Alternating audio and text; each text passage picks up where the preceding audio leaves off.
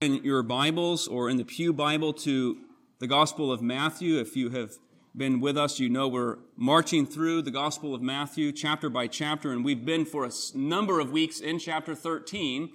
And chapter 13 is filled with parables, 7 parables, almost all of them about a very similar theme, that is the kingdom of heaven. The kingdom of heaven, which is the nature and the way in which Christ's rule and reign, the authority and the power of Jesus Christ is manifest and evidenced and takes shape in the world. And we've come to the 7th parable in Matthew 13, and it's not only the last parable, but it actually provides a logical conclusion to all 7. There's really a progression through all 7, and this provides a conclusion to them. Because here in the parable of the net, the parable that we will consider, Jesus is teaching us that the kingdom of heaven, Christ's rule and reign, not only breaks into history, it not only guides and shapes history, but that this king and this kingdom will bring an end to history, which is what we see in the parable of the net. And so he will cause his disciples, and he's causing us to look ahead at what is coming, that would give shape to our lives today. So Matthew chapter 13, verses 47 to 50, the parable of the net. Listen now to God's word. Again, the kingdom of heaven is like a net that was thrown into the sea and gathered fish of every kind. When it was full, men drew it ashore and sat down and sorted the good into containers, but threw away the bad. So it will be at the end of the age. The angels will come out and separate the evil from the righteous and throw them into the fiery furnace. In that place, there will be weeping and gnashing of teeth.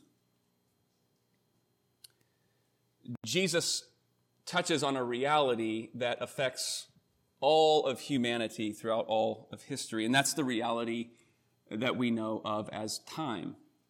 Time. We're all affected by time. Certainly we are affected by the limitation of time that we have here on this earth. Generations come, generations go. We are compared to mist that is here for a brief time, grass that sprouts up and then withers away.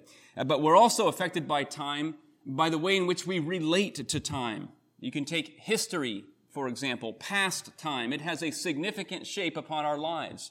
Not only the past events of our lives, some of those events may be wonderful things in our memory, right? But it may be past things in our lives that have a crippling effect on us even today. But not only past events in our lives, but even more important are God's redemptive acts in history that have a transforming effect upon the Christian and indeed all of history, at the center of which are the events of Christ's crucifixion and resurrection and Pentecost, the pouring out of the Holy Spirit and the formation of the New Testament church. We will partake of the Lord's Supper toward the end of our service. Among other things, what are we doing? We are remembering something in the past, an event, the crucifixion, the suffering and death of our Lord Jesus Christ. But it's not just the past that is to shape our thinking and our countenance and our living. It's also the present. The present day has a tremendous effect. It matters. That's why we read in the Scriptures, this is the day that the Lord has made. Let's rejoice and be glad in it. Psalm 95, we heard it quoted earlier in Sunday school. Today, if you hear His voice, today, do not harden your hearts. Or Paul in Ephesians 5, look carefully then how you walk, making the best use of the time, redeeming, sanctifying the time that you have. So the past is important, the present day is important, but in this parable, what is Jesus doing? He's drawing the attention of His disciples and our attention to the future. What He calls in verse 49, the end of the age. This is the end of history as we understand time. At the second coming of our Lord, this is the consummation of all things. And Jesus uses this picture of a net thrown into the sea, gathering fish of every kind. in this kind of grand, comprehensive sweep of all of history and all mankind. The net, in fact, as you consider chapter 13 and all the parables, sweeps around all the parables that we have considered and brings them to a close. So, the sower, at the beginning of the chapter, in the parable of the sower, he's done sowing seeds. There's no more proclamation of the gospel. The seed has been thrown broad and wide, and it is done. The evil one, in the parable of the wheat and the weeds, is done sowing weeds in the world. The mustard seed and the leaven, they're done growing and maturing. That hidden treasure, the pearl of great price that we considered last week, they're done being discovered. There's no more revelation of it. We come to the end of the age. And so Jesus is pointing his disciples not only to the end as a point of fact, but that end might shape the way that they're considering the living of their lives now. And sometimes it's simply difficult to look beyond the present. Sometimes we don't want to look beyond the present because we enjoy the season of life that we happen to be in at the given time. We're not wanting it to pass. Or because we may be living in the midst of a tremendous trial in our lives, a loss, a physical ailment. It's hard for us to look beyond the present. Just a few years ago, I had met a fellow Christian at the YMCA, a woman. She had been diagnosed with cancer, breast cancer. She had been asking for prayer. She learned I was a Christian and a pastor, and her cancer was in a partial remission. And one day at the end of a workout, I saw her and was asking, how are things going? And she said, they're going pretty well. She said, I'm living every day as if it were my last day. And then she said, that's in fact how we should all live. And I remember thinking momentarily about that and saying, I think that's an admirable way to live. I said, however, if I was living today as if it were my last day, I would not be here at the Y. And that's true. As much as I enjoy working out, if I was living that day as if it were my last, it would not make the agenda. It's hard to live that way. We have responsibilities, we have chores, we have things that wouldn't make the list if we knew it was our last day. But Jesus is doing something very significant. He's bringing us beyond our temporary life here on earth to the very end. The last day, in some ways we could say the most decisive day, where there's the sorting out of all people. And that's what we see as the picture, the sorting out of the good and the bad fish. And what do we see? What characterizes this sorting out, this final day, this judgment day? Well, for one, it is exhaustive. It is comprehensive in its sweep. It includes all of humanity. Verse 47, he says, the kingdom of heaven, it's like a net thrown into the sea and gathered fish of every kind. The net is the kingdom. The sea is the world in the picture. And the net sweeps all of the world together. That's very similar to the parable of the wheat and the weeds. There the kingdom was compared to a field, God's world. And in this world, both wheat and weeds grow up together. Here, the picture is not of a field, it's of a net in the sea, and it's sweeping up all fish together. And this is a helpful picture. The disciples understand this picture of fish. They were, by trade, some of them fishermen. Remember back in chapter 4, when Jesus first came upon Peter and Andrew, what were they doing? It says, they were casting a net into the sea. They knew about nets. They understood this picture. The net that they were casting, though, is actually a different kind of net. It's a different word. They were casting from the shore. It was a small net. But this is a different kind of net. The one Jesus is referring to is a drag net. It's pulled by a boat. It has weights on the bottom. It would be pulled out, some estimate nearly half a mile, and they would circle around, creating this cone, dragging all kinds of fish to the shore. The Sea of Galilee has 18 to 20 different species of fish. So it's a great picture. Because the cast is net wide, and the cast does not discriminate. It brings everyone in. It sweeps everyone up. No one's escaping. And I think there's a relevant point for us here. In a day and age in which people are categorized in so many different ways, identified in so many different ways by so many different factors, age, gender, race, and preferences, and occupation, and political affiliation, socioeconomics. Jesus is doing something, I think, in our culture that, quite frankly, is very offensive. He sweeps everyone up, and he divides all people into two groups, and only two groups. There's only two categories. He says, when the net was full, men drew it ashore, sat down, and sorted the good into containers, and threw away the bad. The bad and the good fish. They represent the evil and the righteous. In verse 47 and 48, you have the parable that he gives, and then 49 and 50 is his explanation of the parable. So the good and bad fish represent the evil and righteous in the world, and all people fit into these two categories. And we've seen this throughout Matthew's gospel. That's been quite an emphasis. The two ways, the narrow gate and the wide gate. Enter through the narrow gate. The healthy tree and the bad tree in chapter 7. The sheep and the wolves, chapter 10. The wheat and the weeds. The late James Montgomery Boyce said, not only is the final day fixed and certain, but the grounds upon which we are judged is fixed. It will be whether we have received the good seed of the gospel, whether we've believed in Christ, whether we've gained the hidden treasure.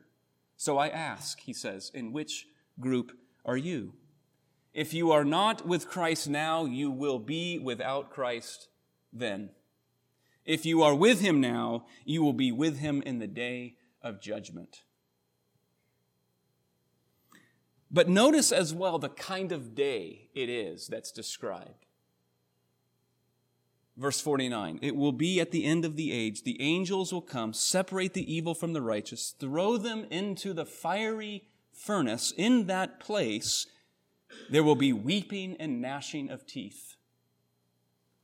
The emphasis in this particular parable is more upon the evil than on the righteous, and what happens to the wicked and to the evil, those outside of Jesus Christ. Jesus does not sugarcoat the reality of hell. How important it is that we have exposure through the Scriptures, that we see and we hear, and we are warned of hell itself. Jesus not only speaks more about hell than anyone else in the Scriptures, but he speaks about, maybe surprising to us, he speaks about hell more than he does heaven, and in greater detail. He describes it in Luke 16 as a place of eternal torment. In Mark 9, a place of unquenchable fire. Later in Matthew 25, in the sheep and the goats, a place of outer darkness. In Mark 9, a place where the worm does not die. And here, in Matthew 13, a fiery furnace, a place where there will be weeping and gnashing of teeth. Just over 2 years ago, months prior to R.C. Sproul's death, he was asked the question, several questions. What doctrine troubles you the most? What doctrine have you struggled with the most? And if I were to guess, I would have anticipated that he would say something about eschatology and the details of things unfolding, or the inner workings of the Trinitarian relationship of Father, Son, and Spirit. But he very quickly answered, hell. Hell. Not a struggle over the existence of hell, but a struggle over the dreadful reality of people eternally suffering. Suffering of the worst sorts without end. Even now, as we sit in this place, as we learn in Luke 16 with the rich man and Lazarus. Now, the Scripture addresses this subject of hell not only to teach us and to instruct us, but to work in us a godly and holy fear in order to deter people from sin and the path of destruction. That's what our confession says in the Westminster Confession, chapter 33, on the Last Judgment. It says that Christ would have us certainly persuaded that there shall be a day of judgment to deter all men from sin and to console the godly in their adversity. You think about when young children are playing around a campfire and they're putting sticks in there and swinging them around. A loving father, a loving mother warns them of this and the dangers and the potential consequences. Right? But this is not a campfire that Jesus is talking about. This has eternal consequences and eternal torment. Listen to what Paul says in 2 Thessalonians 1. When the Lord Jesus is revealed from heaven with his mighty angels in flaming fire, inflicting vengeance on those who do not know God and on those who do not obey the gospel of our Lord Jesus, they will suffer the punishment of eternal destruction.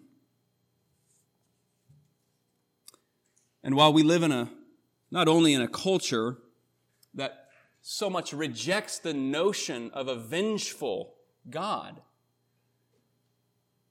but even in a land among many churches that soften the judgment of God and the reality of hell, we should remember that this particular doctrine God has used powerfully in converting the lost from the early church to the present day. We saw it very much in the Great Awakening in these surrounding lands. It happened very powerfully at an evening worship service on July 8th, 1741. It was a guest preacher, about 38 years old. He stepped up into a friend's pulpit one evening. It was in Enfield, Connecticut. His text was the Lord's words in Deuteronomy 32. To me belongeth vengeance and judgment for the day when their foot shall slip, for the day of calamity is at hand. And then the preacher introduced his subject, sinners in the hands of an angry God. This was, of course, Jonathan Edwards. His sermon has become the most well-known sermon in the history of our nation. And I think it's fitting in a text in which we are considering this fiery furnace, an eternal torment, weeping and gnashing of teeth, perhaps to hear some of Edwards' words. If you've not read that sermon, I would commend it to you.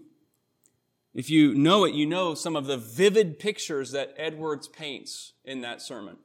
During the sermon, people give testimony that there were times he had to pause. There was such shrieking from people. He says, the devil is waiting for them. Hell's mouth is open for them. The flames gather and flash around them, longing to take them and swallow them up. This is to wake up the unconverted in the church.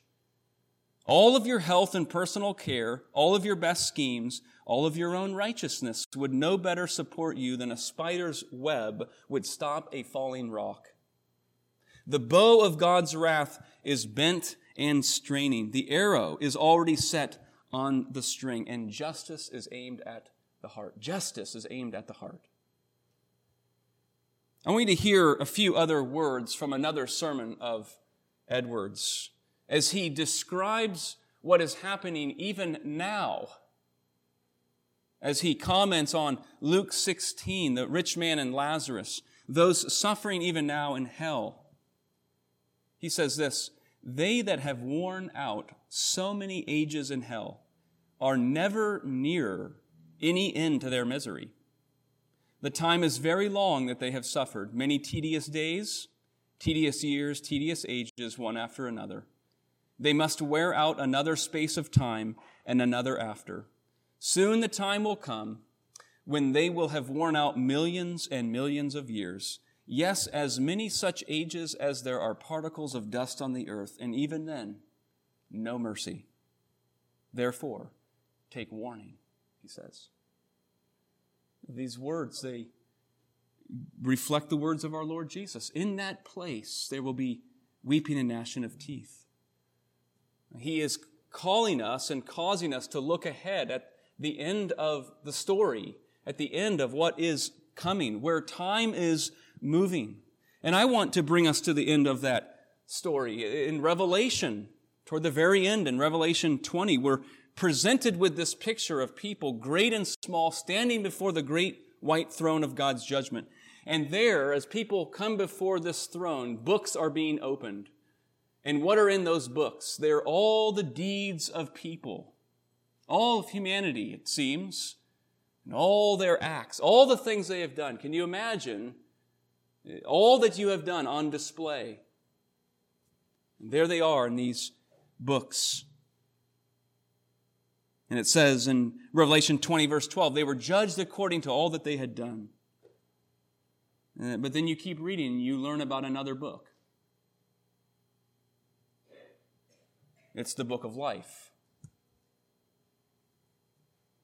And it says, then another book was opened, the book of life, and anyone's name not found written in the book of life was thrown into the lake of fire. The book of life, containing the names of the righteous. This is what Jesus mentions, the evil and the righteous. There are names in the book of life. They are the righteous. They're righteous not because of the good that they have done. Ultimately, they are righteous because of the goodness and grace of Jesus Christ. God's grace enrobing His people in the righteousness of the Lord Jesus. And that's what Paul had discovered in Philippians chapter 3. Remember Paul's words. Indeed, I count everything as lost because of the surpassing worth of knowing Christ Jesus my Lord, that I may gain Christ and be found in Him, not having a righteousness of my own, but that which comes through faith in Christ, the righteousness from God, that I may know Him, Christ, and the power of His resurrection. The names of the people of God in the book of life, those who have been robed in the righteousness of the Lord Jesus Christ, those whose sins have been forgiven, those who are hidden with God in Jesus Christ, that I may know Him. Do you know the Lord Jesus? Not only do you know about Him, but do you know Him? Jesus says, my sheep hear my voice. I know them. They follow me. And I lay down my life for the sheep. R.C. Sproul said, clearer visions of hell cause in us a greater love for God and for others.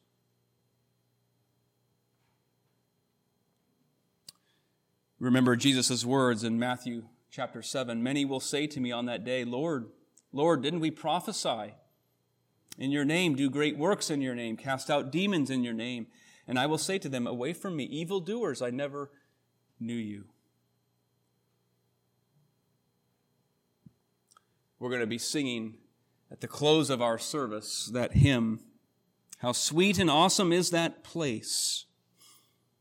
It says, while all our hearts and all our songs join to admire the feast, each of us cries with thankful tongue, Lord, why was I a guest? Why was I made to hear your voice and enter while there is room, when thousands make a wretched choice and rather starve than come? We heard it earlier in Sunday school in Zephaniah. I think it's one of the perhaps takeaways from hearing this passage from our Lord Jesus. In Zephaniah 2, before there comes upon you the burning anger of the Lord, before there comes upon you the day of the anger of the Lord, seek the Lord. Seek the Lord, all you humble of the land, who do His just commands. Seek righteousness, seek humility. Perhaps you may be hidden on the day of the anger of the Lord. And indeed, we can have that assurance as we rest upon the Lord Jesus and what He has provided. And we should remember the net is not yet full. That day has not yet come. The end of the age is not yet. The sorting out has not yet occurred. And while the disciples and we who follow Christ today know that He is sovereign Lord, He has His elect, the disciples and we know we play a part. We play a part as instruments in the hands of God. This is what Paul says in Romans 10. Blessed are all those who call upon the name of the Lord. They shall be saved. But how will they call without someone preaching? And how will they preach unless someone is sent? How beautiful are the feet of those who bring good news. This is a text that should draw us to consider the world around us and the path that is coming, the path of destruction that is coming, that we may bring to them the glorious and wonderful news of the gospel of Jesus Christ, this news in which we in Christ are hidden in the Lord, in His grace. Let's pray. Father, we thank You for Your word and for the warning that is implied and comes through in this parable, that, Lord, we might be deterred, that we might seek You, that we might know and have the assurance of saving grace in Jesus Christ or what He has accomplished through His cross and resurrection. But Lord, may we have a sober mind, a clear mind about what You have revealed, about the reality that is to come, and the unfolding of history and the end of the age. Lord, that we might be a people who both seek You and love You with all of our heart, resting in Your grace, and a people who proclaim with boldness, with gentleness, and with wisdom this message of good news to the world around us. Lord, just as You have called us and brought us in, may we have that spirit and heart of hospitality toward the world around us. For we have the message of saving grace. So we praise You this day, Lord, for Your word and its work in our lives by Your Spirit. For this we pray in Jesus' name. Amen.